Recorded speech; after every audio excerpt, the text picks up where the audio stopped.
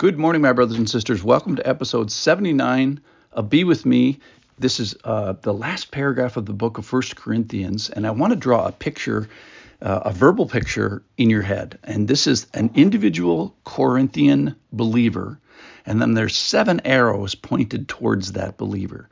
And the arrows are efforts of hugs and kisses, of greetings coming from different sources, from different sets of people. Okay, so one of the sources is the churches in Asia, that is on the other side of the Aegean Sea. Another arrow that's pointing toward them with hugs and kisses is people that they know, that is Aquila and Prisca, old friends who used to live in Corinth.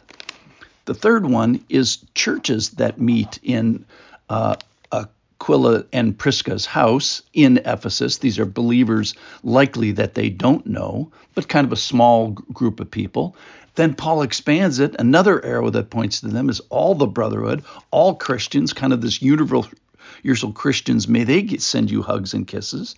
And then Paul says, I want to send you hugs and kisses. And then, of course, the Lord is sending hugs and kisses. That's how this whole thing gets started. And he says, while we're at it, why don't you go ahead and hug and kiss yourself? But then there's this other group, and the word that's used for them is accursed. So we'll get to that. Okay, let me read the passage. This is from 1 Corinthians 16:19. These are the last words of the book of 1 Corinthians. Listen for all these hugs and kisses that are sent. The churches of Asia send you greetings. That's number one. Number two, Aquila and Prisca. That's a man and a wife, together with the church in their house. That's second and third groups that send hugs, that send you hearty greetings in the Lord. Verse 20, all the brothers send you greeting. That's the fourth one. The fifth one, greet one another with a holy kiss. I, Paul, write this greeting with my hand. That's another one. And then this is the one that's sort of outside the hugs and kisses party. If anyone has no love for the Lord, let him be accursed. Our Lord come. Now back to the party. The grace of the Lord Jesus be with you. So Jesus sends his hugs and kisses. And then Paul, just not to be outdone, sends his twice. My love be with you all in Christ Jesus.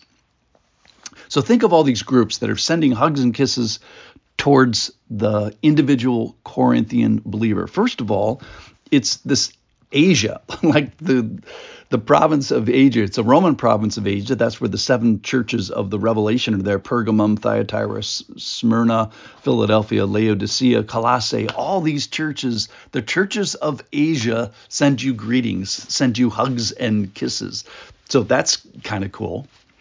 That's the first sentence. Second is Aquila and Prisca. Now, who are those guys? There's Aquila is a guy from Asia. They're world travelers. They were in Rome. They got expelled from Rome because they were Jews, Jewish. They weren't Jewish Christians at the time. They were expelled from Rome, so they were away from home in Rome, got expelled in 55 AD. They found themselves in Corinth. That's where Paul met them on the second missionary journey. And Paul liked them so much, worked with them as tent makers, and then ministered to them by taking them to Ephesus. And this is where Paul is currently writing from. And then we're going to find them, again, world travelers. They're going to go back to Rome later in the New Testament, and they're going to end up in Ephesus again later in the New Testament. But the point is, these are people that the people from Corinth knew, because that's where they were for at least 18 months. So these are people well known to them, and they send their hugs and kisses because they're with Paul in Ephesus right now, across the Aegean Sea, and they want to greet you. These are great people. They ministered as a couple. They're always mentioned together. They're mentioned 6 times in the New Testament. They have the facility to rebuke even Apollos. The point is, you're not in this alone. You've got God inside you, and you've got all these people that are surrounding you. They have a church in their house. They're a great couple. They send their greetings. So you're getting greetings from churches and missionaries and house churches and brothers. So all the brothers, kind of this universal church, sends their hugs and kisses. Paul sends his hugs and kisses twice. Even the Lord sends his hugs and kisses twice.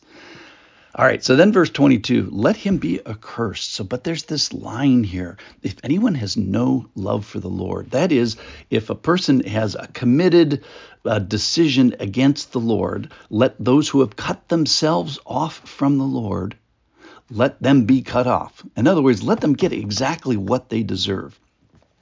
There's another passage in Galatians that says if someone is preaching a gospel contrary, same idea, if there's no love and if there's no truth, then let them be cut off. Now, the Bible also says to pray for your enemies, but it does kind of give you a heads up here is know who your enemies are.